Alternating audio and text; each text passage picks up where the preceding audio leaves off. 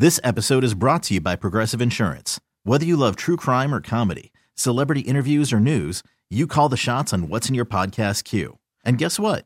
Now you can call them on your auto insurance too with the Name Your Price tool from Progressive. It works just the way it sounds. You tell Progressive how much you want to pay for car insurance, and they'll show you coverage options that fit your budget. Get your quote today at Progressive.com to join the over 28 million drivers who trust Progressive. Progressive Casualty Insurance Company and Affiliates.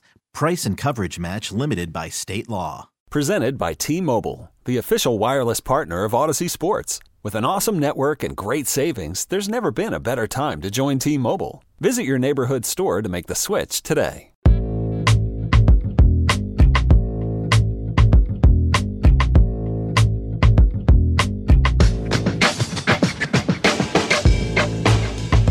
Okay, a sad episode of Waving the Wheat coming your way.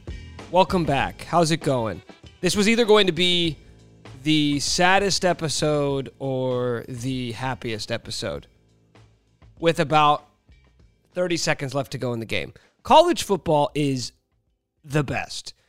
It is amazing. There is nothing like it. You cannot duplicate it. The NFL is bigger. It is more popular, but college football is the best. No other game can give you what Kansas and Arkansas gave you in the Liberty Bowl on Wednesday.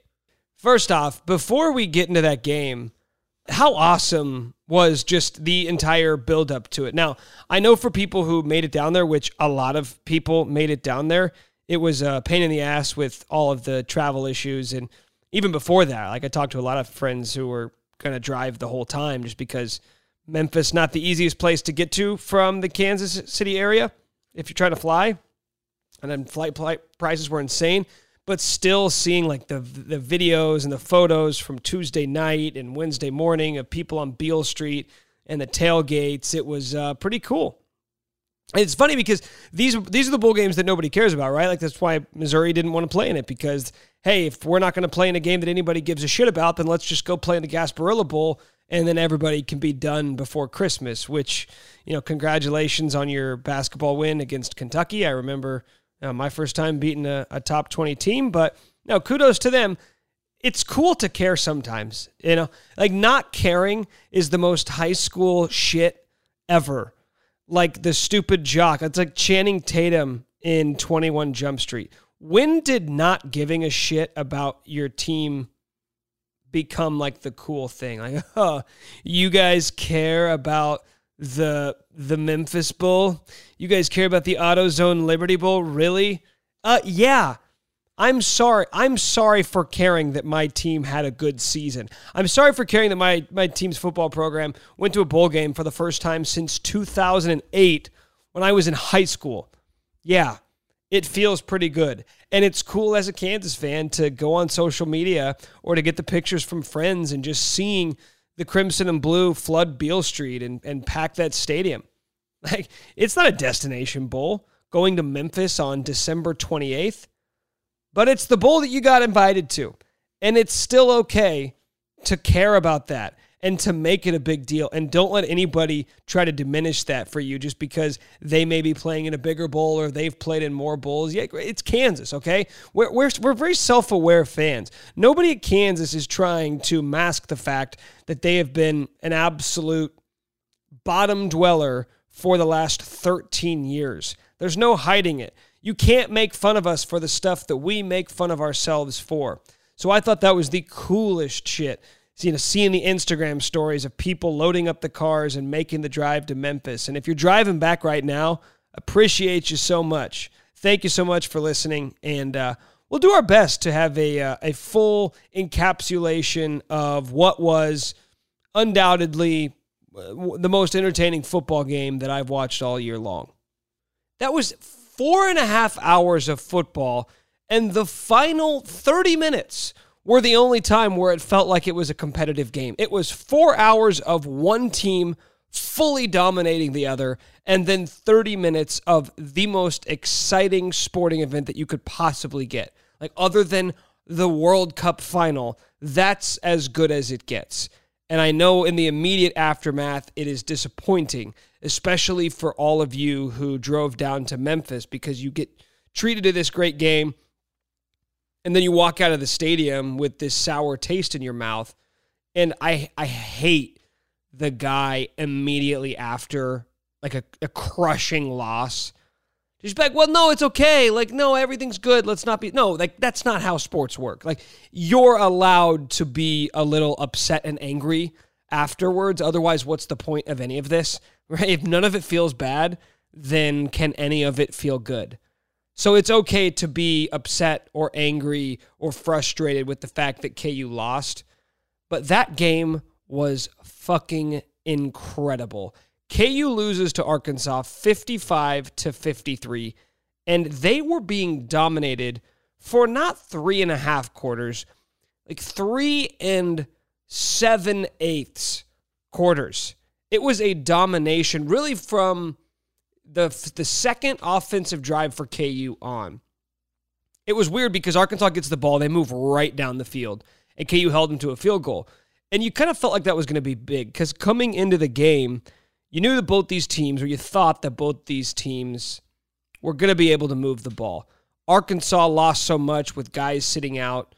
Defensively, you felt like they were going to have a tough time stopping Kansas. Meanwhile, Kansas just hasn't been a good defense all year long, so you figure they're going to have a hard time stopping anyone. But even though they felt like a click off, KU's able to march right down. You get sort of the broken play, touchdown, KU leads at 7-3.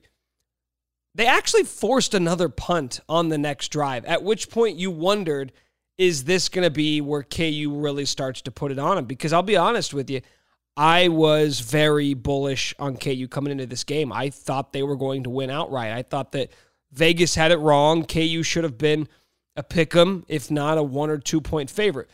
KU punts it 3 and out, second drive of the game, and that's when the rout began, and it just got worse and worse and worse. And what I never envisioned, right? Because I thought Arkansas would be able to move the ball. I thought they would be able to score points. What I never envisioned was that the offense would look that bad, that they would have such a tough time running the football, that Jalen would miss the throws that he's made all year, because that's exactly what happened. And it may not, like if you go back and watch the game, which I haven't done, I've only watched it once, right? This is right after the game ended. If you go back and watch the game, it's probably not as many missed throws as it felt like. It's just that all of the missed throws that Jalen had felt like they were in really big spots. And I'm just talking about the first half here because I know he was great to end the game. But in the first half, it felt like there were 8 of them, right? When in reality, there were probably only 3, maybe 4. But they were in crucial, gotta-have-it situations where that's the difference between you moving the chains, going down the field and scoring versus coming up with nothing. And that's what happened time and time again. Arkansas takes the lead 10-7. Then they're up by 10. You still feel like this game is within, an arm's length. Then it's 24-7, and you say, okay, this is getting out of hand. And when it really felt rough was when they scored that touchdown at the end of the half, 31-7. KU actually was able to get more points on the board to make it 31-13. But at that point, you felt like it was just... College football is weird, and that's why it's so great. College football, if this were the NFL and one team's up 31-13, the game is over. The game is over. You are not coming back from that. Teams will sit on the ball. They will put you to sleep. But in college, with the way that the clock works, there is more leeway, and it's just college. Like, weird shit happens all the time, and teams come back from large deficits. How many times, I got a question for you. How many times did you feel like the game was over? How many different times did you turn to the person you were watching the game with and saying, this is over? Like, it's over. What the hell are they doing? Because the first time I said it was the first touchdown of the second half by Arkansas. KU got the ball. I think they got 1 first down. Arkansas gets it back, marches right down the field, 80 yards, points, 38-13, game over. That was the first time I thought it was over. So anything that happened after that felt inconsequential. Because this was not a slow build, like a nice natural progression from KU being down big to getting back in. They didn't claw their way back into the game. They scored 1 touchdown. It was a 5-play, 86-yard drive. It was 38-20, and that was the score really for the remainder of the game. But what quietly happened in the background was KU's defense kept getting stops. Now, I think if you go back and watch the game, you might say that Arkansas left their foot off the pedal a little bit, which is true, right? If you just score one more time, the game is over. But also, that 18-point lead as the game moves on, it gets bigger. An 18-point lead halfway through the third isn't the same as an 18-point lead halfway through the fourth. With 5 and change to go, you're up 18. That feels pretty good. But then KU kicks the field goal, right? They had to settle for 3, which at that point you couldn't really argue with. It made a little bit of sense just because you needed to get 3 scores. But the pooch punt before that, it kind of felt like the opportunities were there. KU couldn't capitalize on them. But when it really felt over, when it was over, was when KU goes for a 4th down deep in Arkansas territory. Ball gets batted at the line of scrimmage. Boom, Arkansas gets the ball back with, I think, 3.5 to go. Up 15, it is over. It is over. No matter what they do, they're going to be able to run enough plays to bleed enough clock and in the game. And then they take the kill shot down the field, get the huge completion, and then it was, okay, we get it. You're winning the game. And then all of a sudden, Landers fumbles the ball. Maybe, right? That was the official call. Like in real time, it was like, there's no way this is an actual fumble. But then they go to the review, and I said, okay, it's still really not actually a fumble, but they uphold the call. And you say, okay, well, KU gets the ball back, but they're still down 15. Like, this is still a team down 15 with, I think, 2:38 left on the clock, who has not been able to move the ball and score points at all, at least the way that we've expected to. And then all of a sudden, it was the Kansas offense of old. It was the way we saw them move the ball in the first drive. It was the way we've seen them move the ball all season long. All of a sudden, Jalen Daniels was back, right? That Jalen Daniels was back. All of a sudden, Andy Kotelnicki, this inventive, unpredictable play caller, was back. Arkansas was playing on their heels, and you had them kind of in an advantageous situation. Best drive of the game. March right down the field, score a touchdown, 8-point game. And I actually loved the call to not go for 2 there, because if you do go for 2, I know the analytics community would say, like, at least you know where you're at. It's like, mindset works here a little bit. Like, I want a team that's out there playing knowing that they've still got a shot to win the game. Not a team that just went for 2 and now knows they need to score 2 more times, which is just not going to happen. You get the onside kick. Unbelievable. Arkansas's special team coach probably needs to be reevaluated for not having anyone back there for the... Did you not expect Kansas to go for the onside? And if you thought the previous drive was the best drive of the game for the Kansas offense, they go 4 plays, 50 yards. And then you felt like, what the fuck did I just watch? How? This game was over 2 minutes ago. 2 minutes ago, the game was over. Over. Not like I'm done watching this, I'm fed up over, right? Because there are multiple types of over. There is the, I can't believe they just punted. I'm done with this game. They're not even trying over. There is, oh, wow, bad start. The other team's up 3 scores over. Then there's, this team has the ball up 15 with 3 minutes to go. No, it's actually over. And then you fast forward 2 minutes, and Kansas is going for 2 for a chance to tie it with 41 seconds left. There is nothing like college football. There is nothing like this sport where you sit there and you watch this game and you feel every single benchmark on the spectrum of emotions, from this team isn't ready to play, they're unprepared, they're outmatched, to holy shit, this team never gives up. They have more fight in them than the other team. They want it more. They are executing at an extremely high level. It gives you everything. It gives you the opportunity for all outcomes at every point in the game, regardless of what the score was 1 minute ago. There's really nothing like it. The NFL is great. The NFL is bigger, is king, it always will be, but there is nothing like college football. So then you get to overtime, and we can get into the play calling, and we can get into all of it, but like, let's just look at the final play there. And I want to know this, like, how much football do you watch to the point where you know exactly what happens from first overtime to second overtime to third overtime? Because I watch a lot of college football. I don't see a lot of triple overtime games. And when you do get to that third overtime, sometimes I do have to remind myself, like, okay, like let's go through this again. What exactly happens from second over? Like, there's a reason they show the graphics on TV every single time.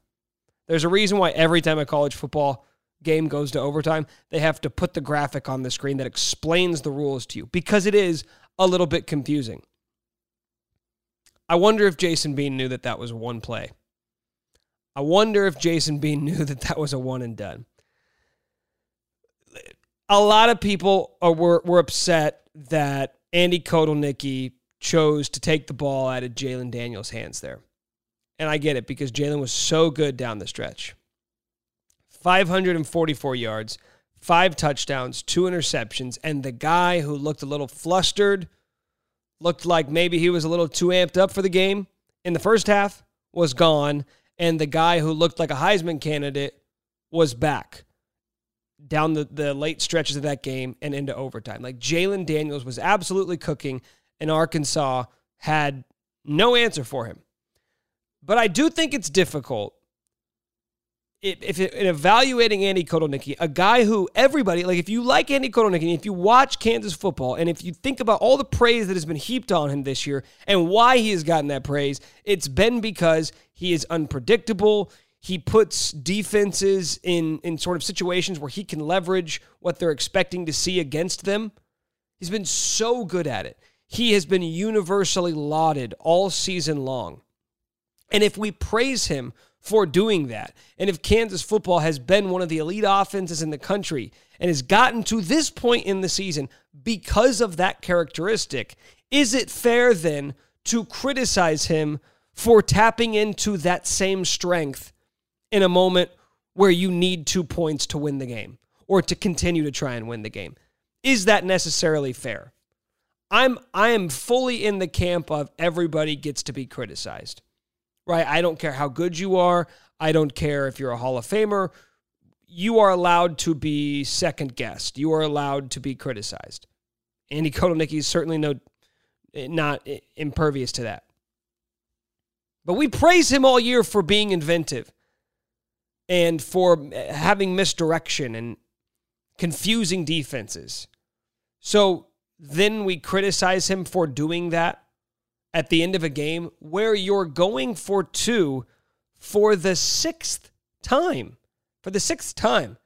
You know, I don't do this often, but I don't like giving people the credit for putting stupid tweets like, oh, I'm not even going to say stupid. But somebody on Twitter was talking about how, most coaches don't have 6. If they have 6 2-point conversion plays, they only have 6. Like, there's not a 7th or an 8th. And I saw a tweet online that said, that's the dumbest fucking thing I've ever heard. You're a head coach. Give any fan one day and they'd come up with 10. Okay. Like, I don't know if I could come up with 1. I don't think I could draw up 1 play to go for 2 there. So if you got to the point where you're taking the ball out of Jalen Daniels' hands, it's not because you really wanted to. It's because it was the only play left in the playbook. And you could say, okay, well, then run a different one a second time. Like, listen, they scored 53 points. They scored 53 points. And we're going to sit here and say, yeah, but the play calling, though. Listen, I'm not here to throw Jason Bean under the bus, but he threw the ball into the fucking stands on a play where you had to have 2. Like, you had to have it. Whether that's situational awareness or you shouldn't have had the ball in his hands, there was a guy wide open. The play worked. The execution wasn't there. And we sort of do this, right? This is what we do in all sports, but specifically football, because we have 7 days in between each game. So it gives us a lot of time to break it down. But when your team loses, all we do is divvy out blame. Every single week. NFL, college, high school, doesn't matter what team you're talking about, doesn't matter how good they are, what level they're playing at. It's all we do, and it's all we've ever done. And I get it. That's the game. Your team loses. Whose fault was it the most? That's all we do. We do different variations of that question. And that's it, right? That's the business that we're in. That's how sports work. You lose. Whose fault is it? But whose fault is it the most, right? Okay, so it was 70% this guy's fault, 30% this guy's fault. And that's what this whole conversation about Kansas football is going to be, right? it's going to be, it's a little bit Jason Bean's fault, but it's more so the play caller's fault for even putting him in that position. Would I like to see Jalen Daniels have the ball in his hands? Of course I would. But how many plays did they run at that point? Seriously, 56 passing plays, 34 rushing plays. I don't know how many plays you think a team expects to run in a game, but you're not preparing to go to triple overtime. Jalen was great, probably would have made that throw, but then again, I don't scheme plays up. But let's take a 30,000-foot view. Let's backtrack to this entire game, though, because if we're going to play this blame game and say, how much blame does Kotelnicki deserve? How much blame does Jason Bean deserve for not executing the play? Let's back the whole thing up here and look at this game, right? Because at that point in overtime, Arkansas had run 5 plays. 19 yards, 6-yard touchdown, 5 yards, 20-yard touchdown, then a 2-yard, 2-point conversion. So at that point in overtime, 5 plays, Arkansas did whatever they wanted. So we could play the blame game. KU also gave up 55 points. And yes, it was triple overtime, but it was 55 points. They gave up 38 in regulation. So we can talk about the offense, but there were plenty of opportunities for the defense to just get one stop, right? Not a ton. Not asking you to hold them below 30, but can you just get one more stop? Can you get one stop in overtime? Arkansas did whatever they wanted for most of that game. The reason why they were able to build the lead is they looked like a bunch of men playing against little kids. Go back and watch some of those plays from the first half. KJ Jefferson just absolutely running over Kansas defenders. For the first 2.5 hours of that game, it felt like, oh, this is where Kansas is still at as a program. Because this is a 6-6, middle-of-the-pack SEC team that looks like a bunch of monsters running against a bunch of JUCO kids. That's what it looked like. Little kids trying to... It was like the game from the Little Giants. It was like these guys, they don't belong on the same field. Like that picture of DK Metcalf in high school track against that shrimpy little 5'6" white cross-country dude. Like, wait a minute, these guys are on the same team? They're the same age? And they play the same sport? Like, they compete against one another? Arkansas looked like a bunch of grown-ass men playing against the little boys. And here's the other thing.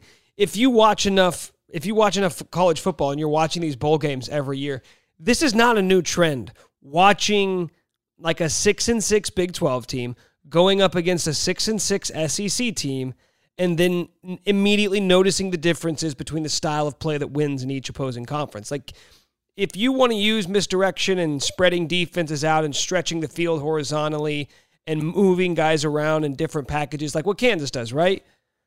That can work when the other team can't just line up across from you and say, we're bigger and stronger and we're not going to let you do shit to us. We're going to push up front and dominate you at the line of scrimmage and we're going to kill the play before it's over. And that's what Arkansas did. Like, don't get me wrong, there were plays for Jalen to make in the first half. Like, when this game got out of hand, we can talk about the second half. Stat line, really good, right? You finished with over 500 yards. You finished with 5 touchdowns. It's really tough to look at that and say, wow, Jalen had a bad game, because he didn't. But if you want to look at the full scope and try and figure out how was Arkansas able to build such a massive lead? How were they up 31-13 at halftime? How were they up 38-13 after their first drive in the third quarter? It's because, well, Jalen did miss some throws. Like, that was not the most flawless executed game from him. But the other side of that was, on both sides of the ball, Kansas got bullied up front. Bullied. Their offensive line had absolutely nothing.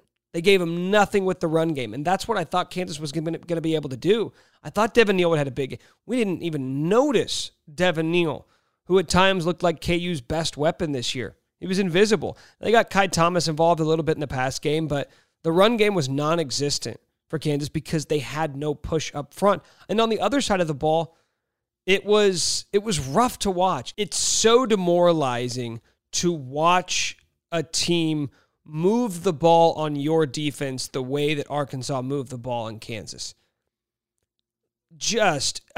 Moses parting the Red Seas. All 7-foot gaps, like anywhere they wanted to go. And even when Kansas would close in, there was that one play in the first half where they had KJ Jefferson down and then he rips it off for like a 30-yard run. That was this game. It was, even when you got him, you didn't get him.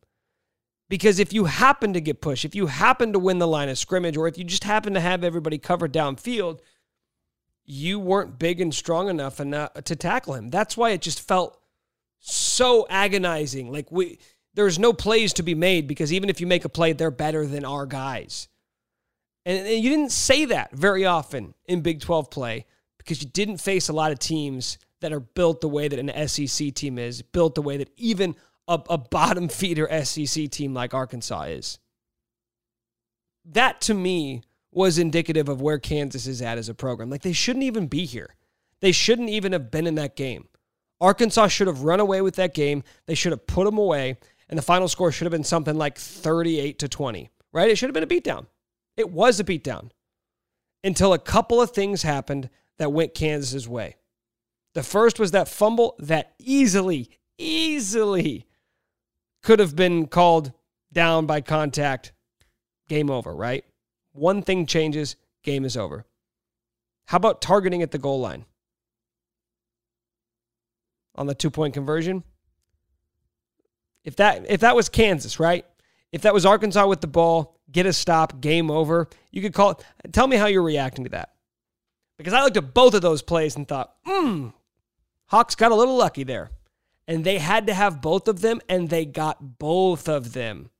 Now, Kansas usually doesn't get those types of calls, but they had both of them when they absolutely had to have them.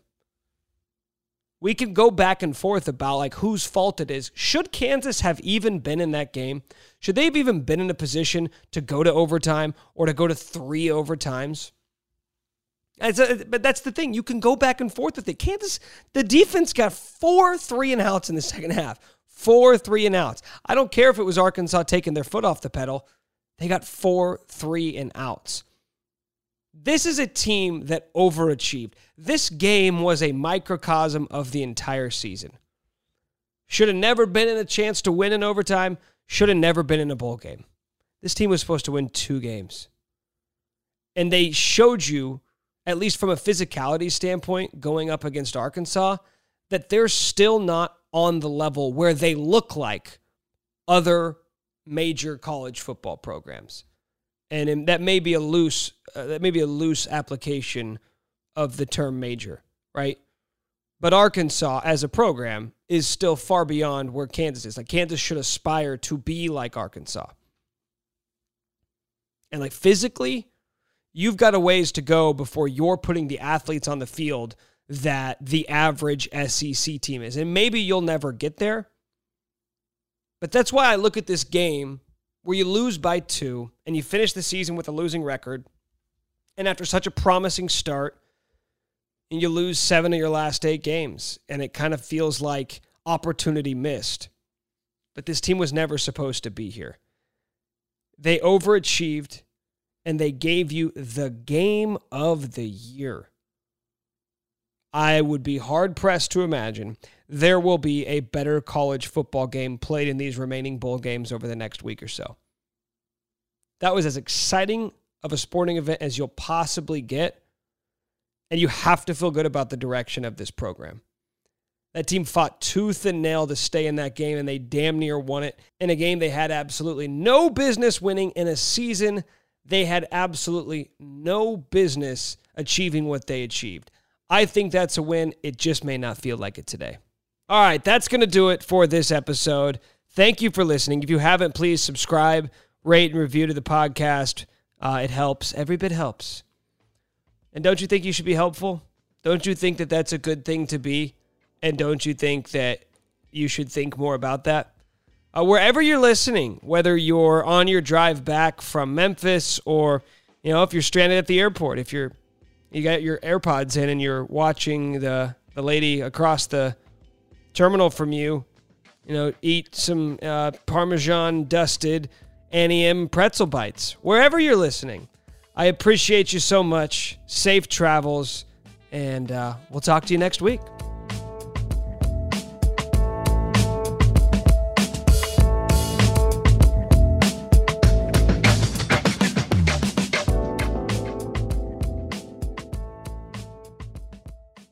This episode is brought to you by Progressive Insurance. Whether you love true crime or comedy, celebrity interviews or news, you call the shots on what's in your podcast queue. And guess what? Now you can call them on your auto insurance too with the Name Your Price tool from Progressive. It works just the way it sounds. You tell Progressive how much you want to pay for car insurance, and they'll show you coverage options that fit your budget. Get your quote today at Progressive.com to join the over 28 million drivers who trust Progressive. Progressive Casualty Insurance Company and Affiliates. Price and coverage match limited by state law. You could spend the weekend doing the same old whatever, or you could conquer the weekend in the all-new Hyundai Santa Fe. Visit HyundaiUSA.com for more details. Hyundai, there's joy in every journey. T-Mobile has invested billions to light up America's largest 5G network, from big cities to small towns, including right here in yours.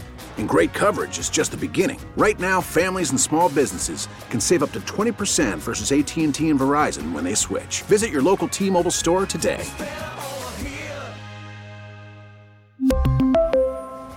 Plan savings with 3 lines of T-Mobile Essentials versus comparable available plans. Plan features and taxes and fees may vary.